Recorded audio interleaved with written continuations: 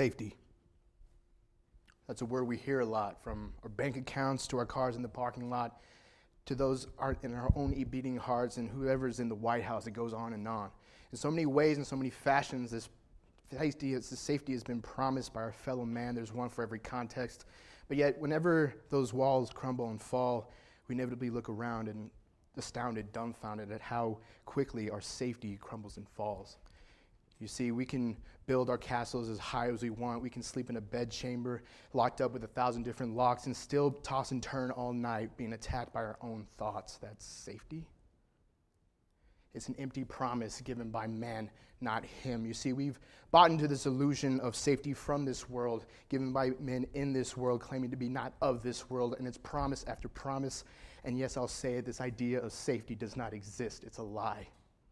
And we hear it in the Old Testament and throughout the heresy. Love God and he will make you rich and happy. That's amazing, because God never says that. And now when tragedy strikes and he leaves us in pain, some of us look to the heavens and proclaim that, God, I can't believe you let this happen. I don't know what to say other than the fact that I'm ashamed. We shake our fists at him and some of us throw our Bibles away. That's safety. I remember the first time my security was breached. It was 16 years ago. It was 9/11 for me and my brother at 7 years old, looking at the TV screen, screaming, we're the land of the free. How could they be doing this to us and me? And you know what? It took 15 years for me to look a Muslim man in the eyes, look at him and treat him like a human being. There's one image of that day that always stuck with me and always bothered me. It was right above the crash impact. There was a woman there in the window pane waving at the helicopters, desperately trying to save them. She had this black polka dot dress on. She looked slightly pregnant by the looks of it, and she looked back at the flames and decided not to burn alive. She decided to jump instead. And what got me was the fact that as she was falling, she was holding down her dress. See, she knew the whole world was watching, and she didn't want us to see that as she fell to her death. And that was the day that everything changed. A nation and generation forged by fear, anger, and pain. We set off to fight a fight to make a seemingly wrong or right, and we ended up on the path to vengeance, leading to more bloodshed. 16 plus years of Gold Star mothers, brothers, sisters, and husbands, all in the name of healing and forgiveness. That's safety. No amount of folded flags or flags at half-mast will keep that safety safe, unfortunately. No amount of likes on that new profile pic will ever make your self-esteem more secure than it already is. That's safety. No Snapchat streak or Facebook rant will ever change the world's mind. Not from behind a phone. You just can't. And that's safety. And that rant can be therapeutic unless you feed the fear-mongering monster that put you there in the first place. That's safety. And Facebook has been going crazy a little bit lately. Trump is this, Trump is that, Trump is crazy, Trump is trash. Hey, look at this video of this trash talk. I love immigrants, I do. So we're going to build a wall. Don't get caught up in all that nonsense, because if God wills it, he'll make that wall crumble and fall, because this is a nation under God, indivisible, with liberty and justice for all. Donald Trump is my equal. And whether he believes it or not, Donald Trump will answer to God. And so therefore you are safe in the eyes of God. Now, the safety stuff, I can go on and on, but I'm going to take a step back from the fire and brimstone, because I do want to assure you that there is safety in God, given by him. And I'll call it righteous safety. Yeah, righteous safety, because it's the peace, that's the peace in my heart that he gave me as I started believing in him and he believed in me. And honestly, sometimes I forget about that part, about how much abundant faith he has in us. And I believe that some of us in this room still don't trust that. So I'm going to give you some encouragement. Encouragement for those who are weak in the belief that they are worthy enough, that they are strong enough, that they are good enough to take that leap of faith in the new phase of life, whether it be graduating from school or having a baby on the way, or going to a place where they don't feel safe, or living in a war zone, living day to day. This is his way, and you were built for this. He wouldn't have given his son if he knew you couldn't do it, so embrace it. All the pain, all the anger and anguish, all the tears, anxiety and fear, don't worry, they're supposed to be there. This is what it means to be a human and live God's great adventure. Righteous safety does not mean that you're going to live a life free of evil and strife, but the fact that you'll be tempted by those things and still be able to live a full life. Righteous safety is about being the peace in the storm. As the rest of everybody else around me is gasping for air, I'll be walking on the water, looking at my Lord Jesus Christ, being the light for those to follow. And if for some reason I fall into the deep sea, all I have to do is reach out my hand. I know he's got me. That's righteous safety.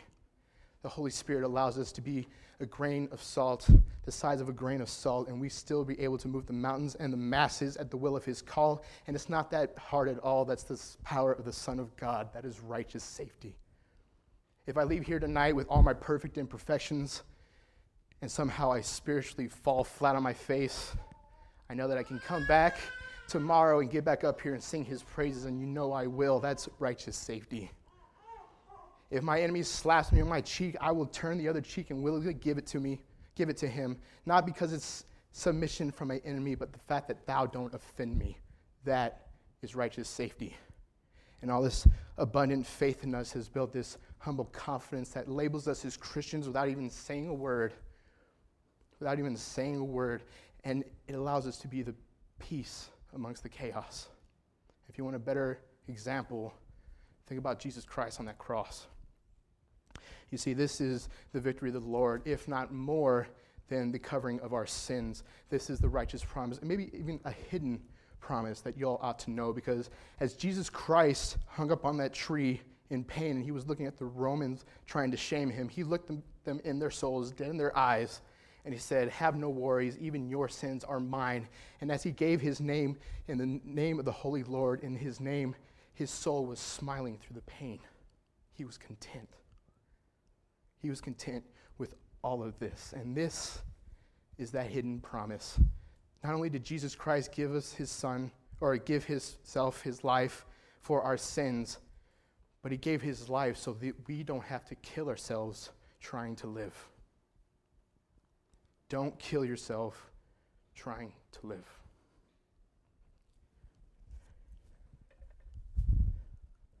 Sometimes I wonder what the apple of Eden actually tasted like.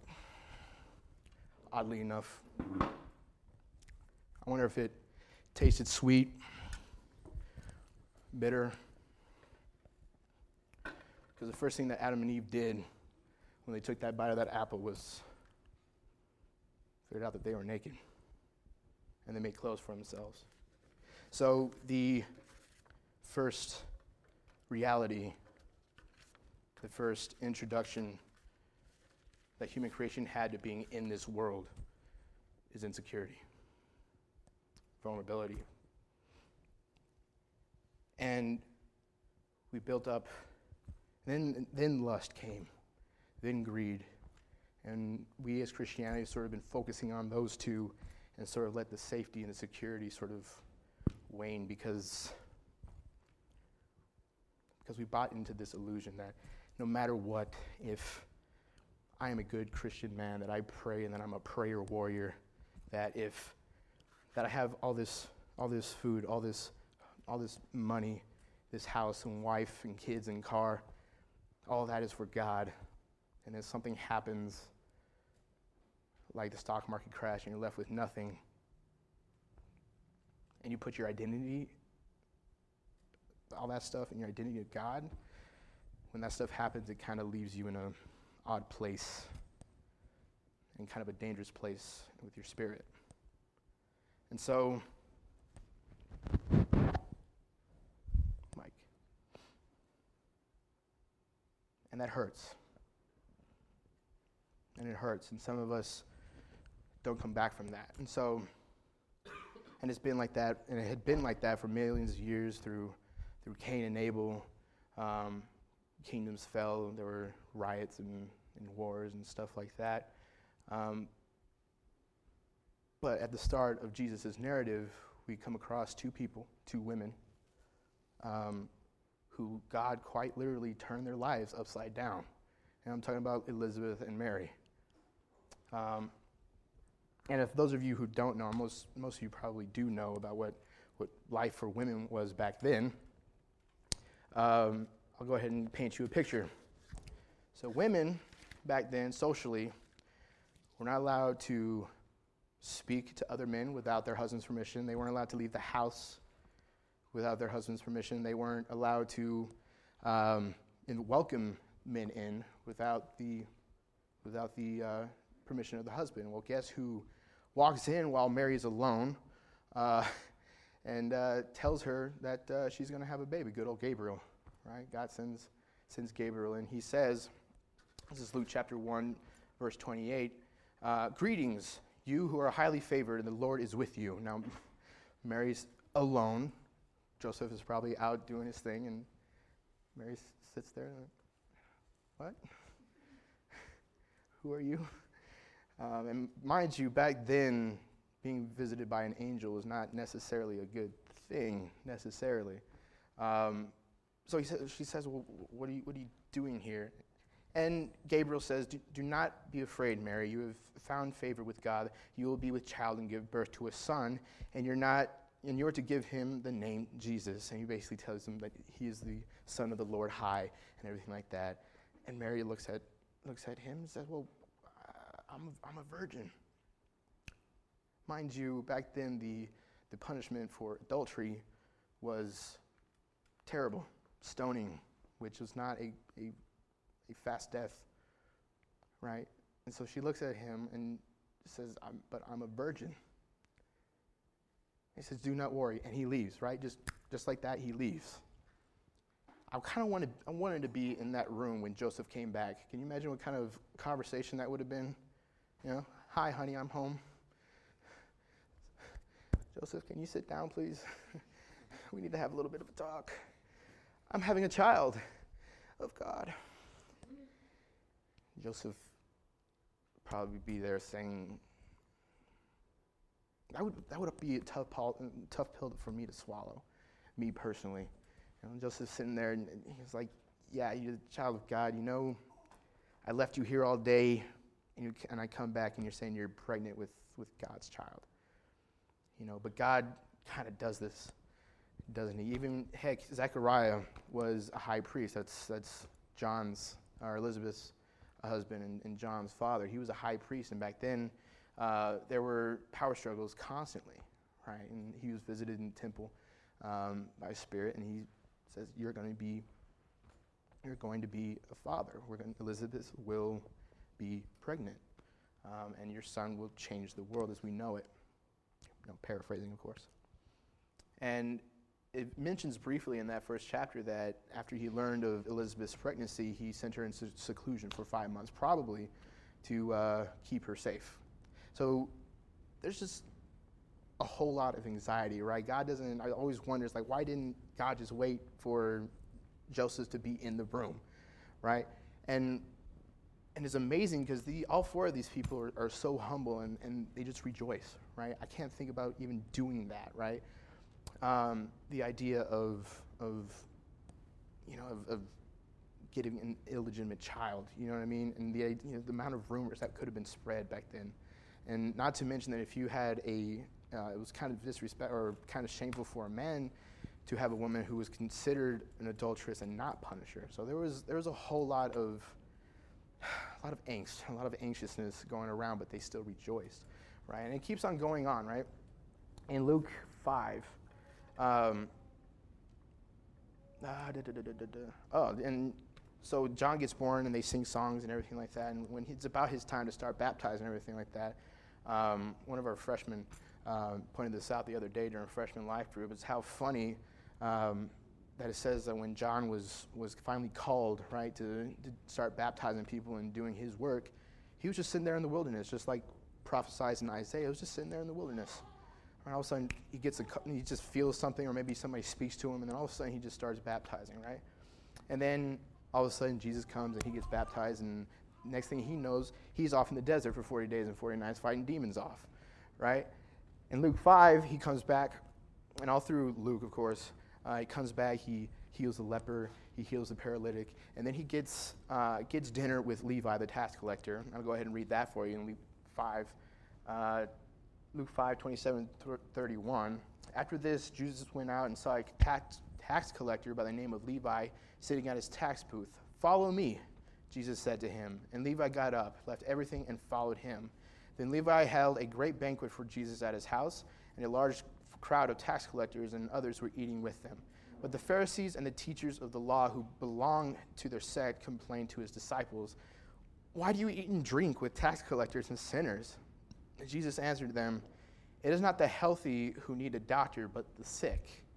I have not come to call the righteous, but sinners to repentance." See, back then, people of the church, people of that high power, do not eat dinner with tax collectors and sinners. So what we see here is Jesus is rocking the boat, right? He's just taking everything and flipping it upside down.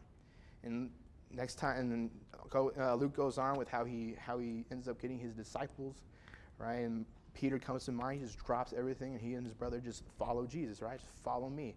And so what does this say? Why is this important? I believe that it's, if you want to love somebody, our motto here is love God and love others. And the huge part about loving someone is knowing who they are, their characteristics, so you know how to love them, right? So with all this stuff, what this tells me about God is he likes the spontaneity, doesn't he? Right? He loves to put people who are comfortable and flipping them upside down and saying, "Do my work."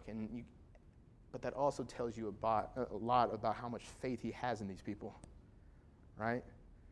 And that's sort of what I was talking about. He has an abundant amount of faith in me. So when things get turned upside down, Donald Trump election, he trusts us to know what to do, that we will grace him in his presence. And another thing that I would like to point out before I sign off here is that safety can be found in others as well. It's something that, a gift that we as Christians have just very naturally, is that Holy Spirit, that safety that Jesus had as he was gallivanting around Israel, and that his disciples were so keen and so, not really addicted to, but was drawn in by. We have it too.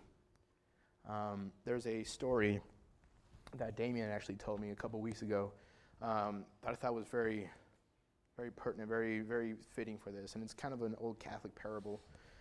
It's about this young priest and this old priest. Every week they would meet on top of a hill and then take all the earnings they had from Sunday last, and they would just go down to the city and split up there and give out charity and spread the gospel and use all that money to do so. And then at the very end of the day, they would meet back up and they would walk back up to the church and they would be talking, and they were really good friends. One day after they came back from the city, the young priest just sat there or was just silent the entire way. And finally, the old priest looked back and said, "Brother, what's wrong?" And the young priest said that I've committed so much sin. I haven't used that money for the Lord. I've been using it for booze and women, prostitutes.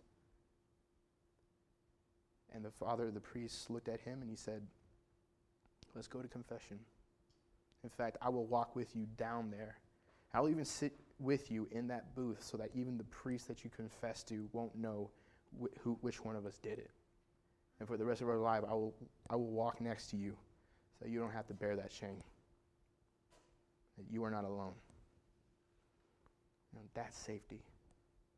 That is righteous safety, and that is the good stuff, because we need that sometimes when life gets tough, or maybe we've gone down the wrong path and we come away from Jesus. Some of us need that rock, that safety. And oddly enough, I'm usually not a fan of Valentine's Day, but I was writing this part of the sermon, and a good friend of mine wrote me this poem. He's another fan of poetry.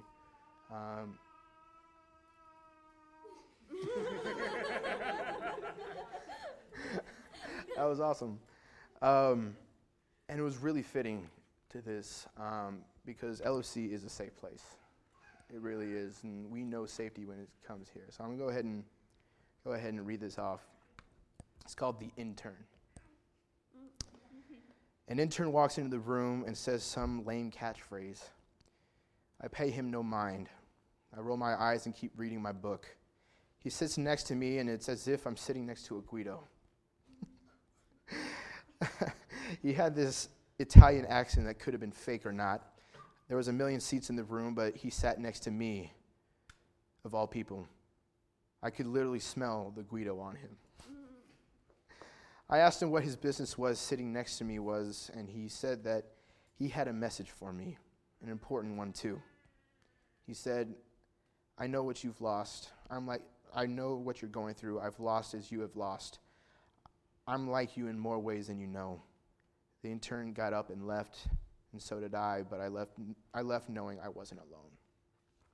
See, that was really nice. My gift giving is really not my love language, but that really hit a soft spot. So thank you, Daniel. And it's good to hear things like that as an intern. But the point of that is that LFC is a safe place, right? Like, take refuge here, but also go out and fight the good fight so that others in this world, especially on this campus, who don't quite know that yet, or maybe in the middle of the storm, you can be that light for them. You can be that grain of salt that can move mountains for them. So let's go ahead and do that. Thank you.